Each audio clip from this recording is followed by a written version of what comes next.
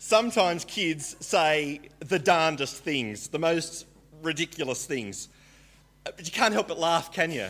I mean, they're just so cute. I don't know about you, but I could watch something like that all day long. But anyway, how about our own church kids here this morning? Didn't they do a fabulous job in the presentation today? A superb job. What a great performance, and so cute. I've got to say, I especially loved that little redhead in the creche video there at the end. Brilliant, wasn't she? I'm sure you would agree.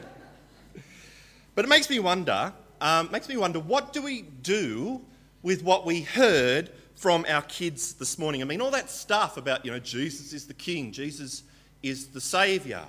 What do we do with it all? I mean, was their performance today nothing more than just a bunch of cute kids saying the darndest things? What do you reckon? Well, it reminds me a little bit of a story that's recorded in the Bible, a true story that took place some 2,000 years ago. And it all happened one day when Jesus went to the temple in Jerusalem. Now, of course, in those days, the temple was a very, very special place. It was the place where people would go to worship God. It was a very religious place, filled with very religious people, including the most religious of them all, the priests and the teachers of God's law, the religious leaders. And by this stage in his ministry, Jesus had become pretty well known. And so now it was really hard for him to go anywhere without people recognising him. And one group of people in particular was very excited to see Jesus there in the temple. It was the blind and the lame, people who couldn't see, people who couldn't walk. And obviously word had gotten out that Jesus was something of a miracle worker, that he was able to heal people of all sorts of conditions and disorders. And so when the blind and the lame hear that Jesus is there in the temple, well, they come to him hoping that just maybe he will heal them. And as it turns out, that's exactly what he does. He makes the blind see, and he makes the lame walk. He heals them. Extraordinary stuff. Here, look with me at this story from the Bible. We had it read for us earlier, making your life a little bit easier today. I've printed off the story on the inside page of the service program. You see it there. This story comes from the part of the Bible called Matthew, chapter 21, verses 14 to 17. And in verse 14 we read, "The blind and the lame came to Jesus at the temple, and he healed them." Well, amazing stuff, hey? I mean, it's not like Jesus is performing some kind of advanced medical procedures on these people. This is in the days long before modern medicine. Now, these healings are nothing short of miraculous. They're miracles. And significantly, Jesus is performing these miracles in plain sight of everyone. In fact, in the most public place in the entire country, right there in the temple courtyard. And so, as you can imagine, there were many people who saw these miracles, and in particular we're told about two groups of witnesses. Firstly, there are the religious leaders, the priests and the teachers of God's law, the religious leaders. They see the healings. And secondly, there's a bunch of young kids. They see it all too. Two groups of people who clearly see Jesus healing, but two groups of people who respond to what they see in two very different ways. The kids, well, they see the miraculous healings and they start chanting. "Hosanna to the Son of David," they shout. "Hosanna to the Son of David." That's how they respond. But the religious leaders, on the other hand, well, they see the miracles and then they hear what these kids are chanting and they become furious. Not with the kids, but with Jesus. So they go up to Jesus and then they rebuke him for inciting the kids in this way. That's how they respond. Here, read with me from verse 15. Verse 15. "But when the chief priests and the teachers of the law saw the wonderful things Jesus did, and the children shouting in the temple area, 'Hosanna to the Son of David,' they were indignant. "Do you hear what these children are saying?" they asked him. "Well, they're mad. They're furious. Do you hear what these children are saying?" they asked him. In other words, how dare you encourage these children to say this sort of thing? Makes you wonder, doesn't it? What has got these religious leaders so hot under the collar? Why are they so upset? Well, it all comes down to what the kids are chanting. Hosanna to the Son of David.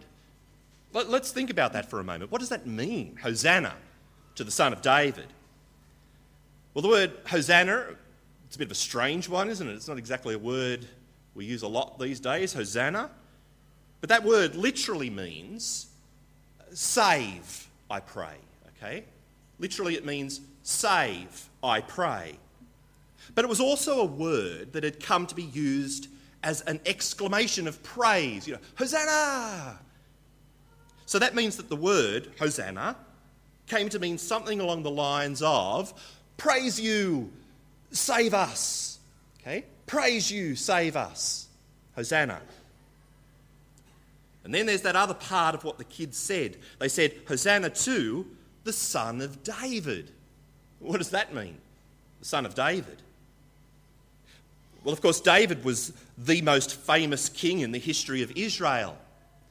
He was the one who, with God's help, led Israel into its time of greatest peace. King David defeating all of Israel's enemies and giving God's people peace. And so he was considered their greatest king.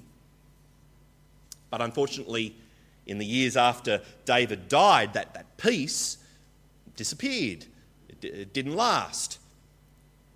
And so in the Bible, God promised that the day would come when he would raise up someone else from the line of David, a descendant of David, a son of David, if you like. Someone who would also be king of God's people, who would defeat their enemies and give them peace, but not just a temporary peace, a permanent peace. And the promise was that when the Son of David came, he would do many miraculous things. Included among them, you guessed it, making the blind see and making the lame walk. And so when the kids there in the temple see Jesus performing these miraculous healings, well, you know what conclusion they've come to, don't you? That Jesus is the promised King and Saviour. That's why they cry out, Hosanna to the Son of David. In other words, praise you, save us, mighty King. Which is all right and good if indeed it is true. If Jesus really is God's promised Son of David. But if he's not, if he is just some ordinary bloke, then what these kids are chanting is absolute blasphemy. It's an insult to God. Which explains why the religious leaders are so furious. Because you know what conclusion they've come to, don't you? That Jesus is not the Son of David, the promised King and Saviour. In their minds, what the kings are shouting is absolute blasphemy. But they can't get furious with the kids. I mean, they're just kids. And sometimes kids say the darndest things. And so instead they get furious with Jesus for encouraging the kids to say this kind of stuff. That's why they snap at him. Do you hear what these children are saying? But then in the story, Jesus goes on to answer them. He answers their question. He says to them, well, yeah, yes, I hear what these children are saying about me. I hear it clearly. And then he goes on to ask the religious leaders a question of his own. He asks them, have you never read that bit in the Bible that talks about when kids will sing my praises? Here, look with me at verse 16. Verse 16. Do you hear what these children are saying? They asked him. Yes, Jesus replied. Have you never read? From the lips of children and infants, you, God, have ordained praise. See, do you see what Jesus is doing here? He's quoting a sentence from another bit of the Bible. Actually, it comes from a part of the Bible called Psalm 8, a psalm that was written 1,000 years before, this event actually happened. He's taking that bit of the Bible, and here Jesus is applying it to himself and this very situation. He's saying that the kids who are praising him as the Son of God are not insulting God at all. They're not blaspheming. In fact, quite the opposite. What they're doing is the very thing that God wants them to do. All part of his plan. From the lips of children and infants, you, God, have ordained praise. And so who do you think Jesus is claiming to be here? Well, he's claiming to be the Son of David, isn't he? And so he's not going to stop the kids from praising, because according to him, the kids have actually got it right. They've come to the right conclusion, that he is the King and Saviour. According to Jesus, it is the religious leaders who have got it wrong. Really, really wrong. Because to reject God's promised King and Saviour is to reject God himself. It is the ultimate blasphemy. And it is to reveal yourself as an enemy of God. That's why it's really interesting that Jesus chose this particular quote from Psalm 8. Because the fact is, what Jesus quotes here is only half of the original sentence. And those religious leaders who knew their Bibles back to front and inside out would have known exactly how the original sentence finished. You want to know how it finishes? Look with me. I've printed it for you there at the bottom of the service program there. You see Psalm chapter 8, verse 2. Psalm 8, verse 2. The whole original sentence reads, "From the lips of children and infants you have ordained praise because of your enemies, to silence the foe and the avenger." See, that's the whole sentence. And the religious leaders there in the temple would have known that. So what is Jesus doing? Well, he's saying that it's not the kids who have insulted God. He's saying it is you religious leaders who have done that. You are the true blasphemers because you have rejected me as King and Saviour. And in doing so, you have revealed yourselves as enemies of God. And so it is not the kids who will be silenced, but you. Wow. And with that, Jesus turns his back on these religious leaders and he walks away. Read with me the final verse, verse 17, where it simply says, "And he left them and went out of the city to Bethany, where he spent the night." He just turns away, walks away, leaves them. Can't help but imagine, the religious leaders just standing there looking at each other, just absolutely gobsmacked, speechless. They were indeed silenced. At least silenced for a little while. Because within just 1 week of this episode here in the temple, the religious leaders struck back against Jesus. They had him arrested on charges of blasphemy. They had him declared guilty. And then they hung him on a cross where he suffered and died. And then it was Jesus who was silenced. Silenced by death. Silenced for 2 nights and a day.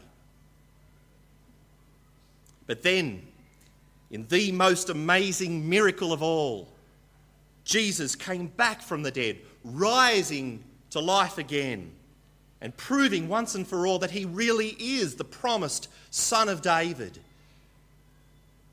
Ironically, it was in his death that Jesus brought God's people a victory and a peace far greater than anything King David ever achieved. It was a victory over death, and it was a peace with God through the forgiveness of sins, a peace that was not temporary but permanent, a peace that would last forever. The religious leaders silenced Jesus with death, but Jesus came back from the dead, publicly, appearing to more than 500 people over a period of some 40 days, proving his identity as God's promised King and Saviour, and thus starting a movement that has grown and grown and grown to include many millions of people who now, like those kids there in the temple all those years ago, now declare, "Hosanna to the Son of David. Praise you, save us, mighty King Jesus." And so, friends, what do we make of our kids' performance here this morning? They're praising Jesus as King and Saviour. Just a cute little pantomime, perhaps? Just a bunch of kids saying the darndest things? What do you think? Well, you know what Jesus would say, don't you? From the lips of children and infants, you, God, have ordained praise. Yes, sometimes kids do say the darndest things, but not this morning. Today, they've got it right. And so, friend, I wonder if you too, like the kids today, have come to the conclusion that Jesus really is the King and Saviour. You know, as I think about those religious leaders there in the temple, what really gets me more than anything else is the fact that it seems that not even for a moment, not even for a second, did they ever consider the possibility that perhaps the kids were actually onto something. I mean, they saw the miracles, they saw the blind given their sight, they saw the lame able to walk, but not even for a moment were they prepared to check it out to see if maybe there was just something to it. Why not? I don't know. I can only suspect it's because they didn't want it to be true. That they were happy with their lives just as they were, that they didn't want Jesus to come in now as their King and Saviour and to interfere in their lives in that way. And sadly, friends, I hate to say it, but I think that even today there are many who still refuse to take seriously the claims of Jesus, refusing even to investigate the historical record of his life in the Bible, to see if just maybe there's something to it. Perhaps because they just don't want it to be true. Perhaps because they just don't want Jesus interfering in their lives. But friend, according to Jesus, that is to make a very, very big mistake. Because to reject Jesus as King and Saviour is to reveal yourself as an enemy of God. And God has said that the day is coming when he will judge the world. And on that day, all his enemies will be silenced forevermore under his dreadful condemnation.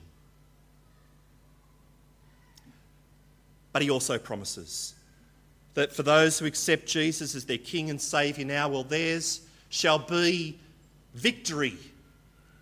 Victory over death. Eternal life. And he promises that theirs shall be peace. Peace with God. Peace beyond understanding. Heavenly peace. Eternal peace. Friend, if you are here today and you have not yet accepted Jesus as your King and Saviour, then please don't make the same mistake as the religious leaders in the story.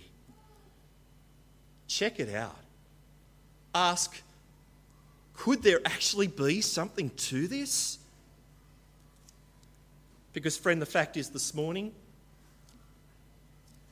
you are sitting around many, many people, ordinary people, who are convinced that Jesus really is the one he claimed to be. If you'd like to find out more about Jesus, then we as a church would love to help you please speak to myself or the other minister, Jeff, after the service. Give us a call during the week. And perhaps speak to the person who invited you along here today. At the very least, read the rest of the book of Matthew there in the Bible. Friends, sometimes kids say the darndest things, but not today. Today the kids have got it right.